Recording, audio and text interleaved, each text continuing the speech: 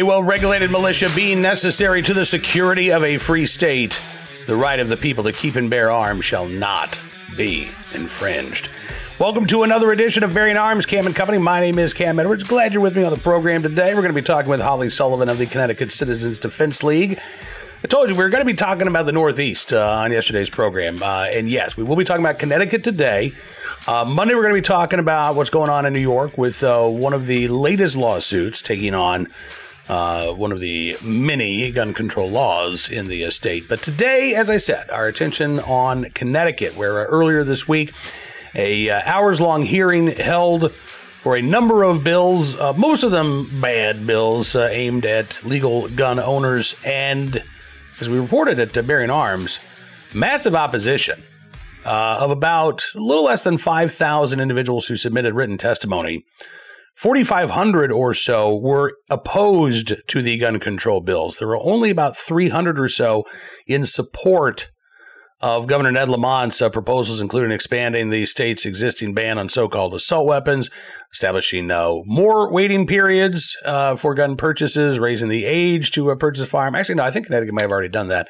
It is so hard to keep track of all of the anti-gun legislation that Governor Ned Lamont has proposed. But you know who could do it? Holly Sullivan, head of the Connecticut Citizens Defense League. Had a chance to speak with Holly earlier today about that hearing, about the gun control bills, about the lawsuit that CCDL has filed against the existing ban on modern sporting rifles. Take a look and a listen to this beefy conversation with Holly Sullivan. Holly, thanks so much for coming on the show today. It's good talking with you. Thanks, Kim. Thanks for having me. All right, so we've got a lot to talk about. Let's start with the mammoth hearing this week in Connecticut. As I noted, there were almost 5,000 people who submitted written testimony. Based on my count, about 4,500 of them were opposed to the governor's gun control bills. Talk about this hearing and the reception that these gun control bills received. Yeah, so this was, if you thought Connecticut was already nutty, it's gotten even nuttier.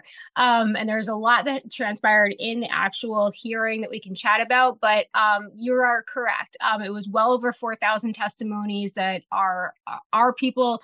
CCDL worked so hard to get out there. We were at game dinners and at gun stores, and gun stores were, encouraging customers to speak up and use their voice. So super, super proud of the level of engagement that CCDL was able to really get going in this. And if you notice, there were very, very few in support of the bill. I think it was like 98% of all of the written testimonies were all our folks. So very proud of that. But that being said, it's Connecticut and they have a supermajority on the other side. So despite how much testimony was submitted, of course, these legislators are going to make the decisions that they make. And we hope that we were able to influence that and at least, get to the pieces of it that truly don't make sense, of which there are many. So we can talk more about that. Yeah, okay. And I want to go back to last year for a second because, Governor Lamont tried this last year. He had a bunch of gun control proposals that ultimately did not get approved, right? And we talked about that at the time, the fantastic work that CCDL members had done in engaging lawmakers and pointing out some of the flaws in these proposals. Do you see is there a different attitude or appetite for gun control among Democrats this year, the type of gun control measures that Lamont wants to see in place? So Lamont won his reelection in the fall. So where we were in an election year last year, and maybe, some folks were a little cautious with the election coming up as which ways they should go. That bill was largely carved out. So almost all of the actual gun control pieces of his bill last year were omitted, and the final version just included really mostly funding for police gun trafficking, which we're in support of. We want criminals to be, if they're trafficking guns in our state, they should be arrested and prosecuted. This year is a lot different. I think there is a massive appetite in the governor's office However, I'm not certain there's a massive appetite among the people. So one of our local papers, the Waterbury Republican American, did a survey this week and asked people if they think that the pending laws would be effective. And it was overwhelmingly people said no, they don't think it would be effective. So, I think among the actual constituents, there is not an appetite for it, but there certainly is a very aggressive push in the governor's office, despite what their constituents think.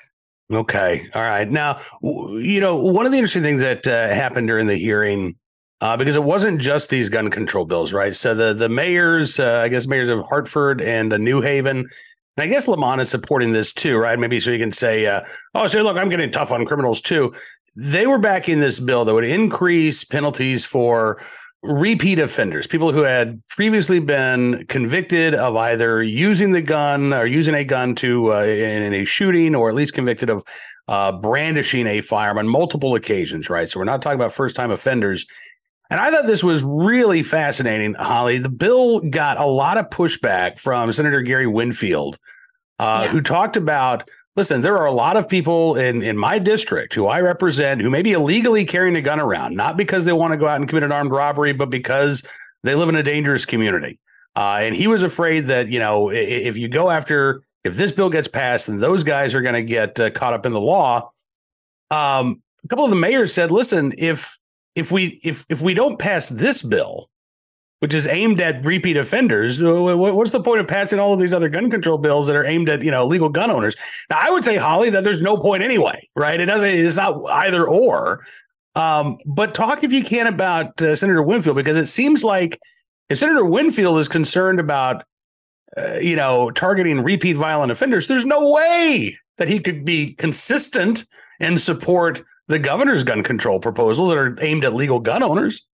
Yeah, absolutely. I mean, it is shocking to be sitting in that room, a room full of people who have been fingerprinted. They've been background checked. They paid hundreds of dollars to get their permit. They do everything right every time it's asked of them. And then a legislator who is a ranking member on that committee is sitting there and saying, well, I have a lot of people in my community that illegally own firearms, but they're not shooting the place up, so we shouldn't prosecute them. Why is there such a double standard? And that's what's really getting to the core of how bananas it is here in our state, that they're saying, you guys that did everything right, you can lose. You can't even, the part of the bill is you can't even go into a restaurant that serves alcohol anymore. We're going to take away every ability for you to do all of the things that go, that are part of your daily life. But for these people who are breaking the law, we should be lax on them because they haven't shot someone. It's ludicrous. And for us to sit there and hear that, from especially many of us that have been in this fight for a long time, saying crack down on the criminals, we're not the ones committing crimes. Just the possession of a firearm while not being permitted is a crime, and it should be prosecuted. It is a glaring double standard. Again, you talk about how nutty things are in Connecticut. Is it fair to say that the bill that would focus on repeat offenders is more controversial than the governor's gun control proposals, at least in the state legislature? Well, I think after this hearing, yes, I wasn't expecting it to be. I actually thought kind of assumed that bill would just kind of move along because it has the support of Democrat mayors throughout our state. So I was very surprised to actually hear that dialogue back and forth. And, I think it's really important, and hopefully the media is starting to pick up some of those inconsistencies and have some critical thinking behind it and say, what are we doing here? So if nothing else, I think it really does further our argument that we need to be consistent. And if and to our governor's point, if you're not tough on crime, if you're not tough on guns, you have to be serious about gun offenders, not us. Yeah, I'm with you, but I think the governor's made it clear that whatever his concerns are about public safety, he views gun ownership as a threat to public safety. He views the Second Amendment not as a right, but as a wrong, and is willing and eager to do anything he can to eradicate that right, even if it's unconstitutional, right? Which brings us to the lawsuits that CCDL has filed. One of the governor's bills would expand the state's existing ban on so-called assault weapons. That ban is currently being challenged by CCDL. What can you tell us? Where is that case, Holly? Yeah, so it's very slow moving. It's incredibly frustrating. A month ago, I filed a request to a judge for an ex parte restraining order against our governor as well as our commissioner of state police. Generally, something like that would at least be heard relatively quickly. It's been very frustrating that there wasn't a lot of motion on it. We did have a status conference last week, but it's one of those things that unfortunately, even though the court system is what we rely on to fix wrongs, feet are, in my personal opinion, it seems like feet are being dragged to actually move this along. For anybody who doesn't understand the situation here with the pistol braces, Connecticut is the only state that's really affected in the way that we're affected because of the ATF's reclassification around the braces. We cannot come into compliance. We can either be federally compliant or we can become state compliant, but we cannot be both because the definitions are conflicting of one another. So we are truly at an impasse and in a holding pattern because if we cannot file a Form 1, the ATF will not accept Form 1s from Connecticut residents, from what they've said. So we're really stuck. We're either going to break federal law or we're going to break state law. So we're seeking for a judge to grant some relief on that, but that has not happened yet. Okay. All right. So what's next for the governor's gun bills? There was this, again, hours long hearing, but no vote was taken, right? Correct. So the way that and that's common. That's normally the way the Judiciary Committee works. They have the hearing, they listen to us, and then they're going to go into chambers and they're going to fight it out. So we'll see what pieces of it they say, okay, this part makes sense, this part doesn't make sense, and the final language of the bill that comes out of the committee may look significantly different than the language that we saw, but that's yet to be seen. And I have to give, major kudos to the legislators that sat up there and kind of went, wait, why are we doing this? And is this logical? And is there evidence behind this that this is going to be fixing problems? And the harsh reality is we know it doesn't. And there were some really interesting testimonies given that actually attest to that, even from the other side. With when questioned, a lot of the other folks would say, well, I don't know it firsthand, or I read it somewhere, or, actually, we don't have that evidence. So there was a lot that came up in that hearing that's very telling, but it's frustrating because the other side overwhelmingly gets to control the narrative. Our Lieutenant Governor, Susan Bysiewicz, held a press conference 2 days ago giving essentially false information to the public about how a person obtains a firearm in this state, and I believe that is absolutely negligent and reckless and instilling fear, particularly in women that have no reason to be afraid of gun owners in this state. What did the Lieutenant Governor say? Yeah, it's amazing. So they were talking about domestic violence, and I actually was at work all day. Unfortunately, I have a day job. I don't get to do this full time. So I was at work and I got a call from a reporter, and he wanted my feedback on a quote. And I said, well, can you read it to me? And he read me her quote that essentially said that we need waiting periods in Connecticut because a person that's in a heated situation can walk into a gun store and with the right documentation walk out with a gun. So I think the average person at home is thinking, oh my gosh, what do they just need? A driver's license, a passport? Like, what's the right, it seems like nothing. But the harsh reality is, in order to get a permit in the state of Connecticut, it is up to 8 weeks just for your temporary permit. And at that point, you've been background checked, fingerprinted, demonstrated proficiency in live fire, taken the safety class. You're $400 into this. You get your temporary permit. Once you have that temporary permit, you can neither buy a gun nor can you buy ammunition. At that point, you have to go to the state police and you have to apply for your regular permit to carry. And even the same thing with an eligibility certificate, you still have to go through many of the same steps, but instead of going to your local municipality, you go directly to state police. So in every instance here, there's already a built-in waiting period that's 2 months, maybe more.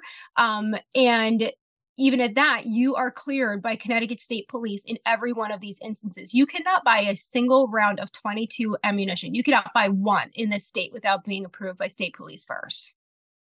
That I got to tell you, as a resident of Virginia, that's absolutely insane to me. But again, as you say, it's also incredibly duplicitous for Lieutenant Governor to say, well, you just walk in with the right documentation. That documentation, including the state issued permission slip, right, which takes weeks to obtain, and background checks. But that's the thing, Holly. I mean, if they have to misrepresent what the current law is, right, in order to make the case, well, we need more gun control laws.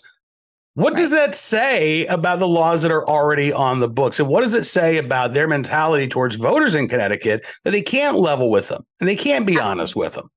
Absolutely. And I think that is a huge conversation that we need to have. And I'm really hoping that our media starts to pick up on that and presenting it for what it is. Be honest with the people. They're smart enough, educated people that can make decisions, and let them express their opinions. And I was very impressed to see that one of our local papers actually did a survey to do that. But it's a shame, especially from, a woman lieutenant governor who's standing there on, women's, International Women's Day and talking to women that is potentially instilling fear in them. You have no more reason to be afraid that, a partner is going to go out and get a gun than anything else in a car, or to portray it that way is so reckless and so negligent and doing harm to our communities. Well, and listen, I mean, if the lieutenant governor wants to go there, let's flip the script, right? Let's talk about the victims of domestic violence, those abused who want to escape their abusers, who may have escaped their abusers, but know that those abusers pose a danger to them. Yeah. Under the current law in Connecticut, it sounds like there is no easy way for a woman who has escaped domestic violence to be able to protect herself in case her abusive ex decides to come after her. Absolutely. So it is an extremely long process and it's an expensive process. So especially for a woman who may have transitioned out of her housing due to that experience, she likely doesn't have the funds and, more importantly, the time to go through that process. We've talked a lot about, survivors of violence and how a woman in a situation like that, and certainly there are men out there too, but predominantly generally is women that are in a situation that they might need the means to defense relatively quickly. That's not even possible here. So for her to say that someone can just go with the right documentation, you really need to clarify what that documentation is in order to be considered not even informed on it, but just be truthful. It's a lengthy process. So, really doing people a disservice. And really, there should be some means for people to be able to get an expedited avenue to get a permit, but it just doesn't exist here. You talk about your hope that the media will start to, cover these issues more accurately and more fairly. Part of that, I think, is part of the problem is that a lot of the reporters may not understand all of the intricacies of Connecticut's law, so they don't. Their BS meter doesn't get triggered when they hear something like that from the lieutenant governor, whereas it does, trip your alarm bells. Thankfully, at least you had a reporter reach out to you and ask for comment. But how important is it for gun owners and Second Amendment advocates in Connecticut to not just be talking to lawmakers, but to be talking to their friends and family, be talking to their coworkers about, what these bills actually do, what the laws already are? It seems like we've got to be sort of our own news outlets to help get the right information out there. Absolutely. And, I know we've talked through the years about a lot of the initiatives that CCDL has taken on. We have a huge outreach program where we've got, members in various towns around the state that are doing that kind of work and getting out into gun stores. So particularly for new buyers, talking to them about, why they should be engaged in Second Amendment issues, but definitely speaking with people. But I think, this has really opened my eyes that, as some of my members have suggested, we need to be doing more media outreach. And I'm looking forward to doing that because we should be getting to a point where we kind of trigger their, oh, wait, what was that meter? Because it doesn't add up. So I think there's a huge opportunity there. And I think for your listeners that aren't in Connecticut, and I think we talk about this every single time, this is coming to your state. It might be here now, but in 10 years, expect it because these people are leaving in droves, states like Connecticut and New York and California, and they're moving into your communities, and they are going to try this. So have these conversations now. Don't wait until you're in the position that we're in today. Start spreading the good word early, and let people know what, the reality is of lawful gun ownership. And don't wait. Don't think that, you're just going to wait on it until it comes knocking at your door. It'll be there before you know it. And it's insidious. You don't see it until all of a sudden it's in front of your legislature. Yeah, no, absolutely right. All right, so last question. We'll take it back to those Connecticut gun owners. What is CCDL telling gun owners to do in Connecticut right now? What is your immediate action item for Second Amendment supporters? So number one, if you're not a member, sign up, ccdl.us. It's free to be a member. Just hit join. If you'd like to be a tiered member, you're welcome to do so, but you do not need to be a paying member in order to be one of us and be included. So most important thing, because that way you get our emails and our action alerts. So when we say it's time to do something, you're being notified to do it. And then the next point is when you get the action alert, please do it. Whatever we're asking of you, I promise is not going to take much of your time. It might be 5 minutes or less. It might be a phone call to your legislator, it might be an email, whatever it is, it's going to be quick and easy. We put all the steps in there. So please sign up so that you get the action alerts. And then when the action alert comes, be ready to do it. Holly, listen, thank you so much, not only for your time today, but for everything that you do. They were the Connecticut Citizens Defense League defending the Second Amendment in Connecticut. I really appreciate your time. And again, I'm very grateful that we have activists like yourself out there fighting the good fight. Thank you so much, Cam. I really appreciate it. Absolutely. We'll be talking again very soon. Holly Sullivan joining us here on Bearing Arms, Cam and Company. I really do appreciate Holly joining me on the program today, as well as all of her efforts and the efforts, again, of thousands of gun owners across the state of Connecticut. I know that it can feel like you're fighting, well, you are fighting an uphill fight, given the Democratic majorities, but your voice matters. Your voice is important. And even if it is disregarded by lawmakers in Hartford, I guarantee you that it is resonating and people are paying attention around the country, for no other reason than to show that, again, the vast majority of folks who care about this issue are opposed to these bills and lawmakers are disregarding what they have to say. Your voice matters. All right, let's turn our attention to today's Armed Citizen story, our good deed of the day, and our recidivist report. We'll start there with a case out of Baldwin County, Georgia, where there has been, multiple arrests in the murder of a 10-year-old child, Demarion Byrd, who was shot and killed while sleeping in his bed. Jarrell Antoine Studd, Shamanica Kira Reeves, Charles Jackson, and Rodracia Stevens all arrested on felony murder charges this week. And as WGXA in Mason points out, a quick look at some of these suspects' past stands out. The arrest of Rodracia Stevens, for example, the first person arrested in Byrd's death, stretches over 23 years and more than 60 charges just in Baldwin County, ranging from drugs to armed robbery. WGXA reports that many court documents show that Stevens was given probation, even for some violent offenses, then violated that probation, only to be given more probation and or short stays in jail. Yeah. This is, on the one hand, it's not surprising. Right, because we know that, again, the vast majority of felony cases in this country end in plea bargains, end in plea deals. But when you see a situation like this, a guy who's nearly 40 years old, whose entire adult life has been filled with court appearance after court appearance on serious charges, and yet there have been no serious consequences. And now you have a 10-year-old boy killed in his bed as he slept, and this guy allegedly has something to do with it. Yeah. It should make you angry. It should make you upset. Major Brad King, Baldwin County Sheriff's Office, says, it's a little above my pay grade, but criminal justice reform, prison reform, change of the probation and parole system. He said, we really find more times than not we have violent crimes that are attached to people with a lengthy criminal history. And we've asked the same question. How is this person not in prison? He says it hits hard when they see criminals to continue to offend time and time again, hurting community members that they swore to protect. He said, quote, this is one of those things that you pray never happens. And yet, it does, time and time again, because the criminal justice system has some real problems.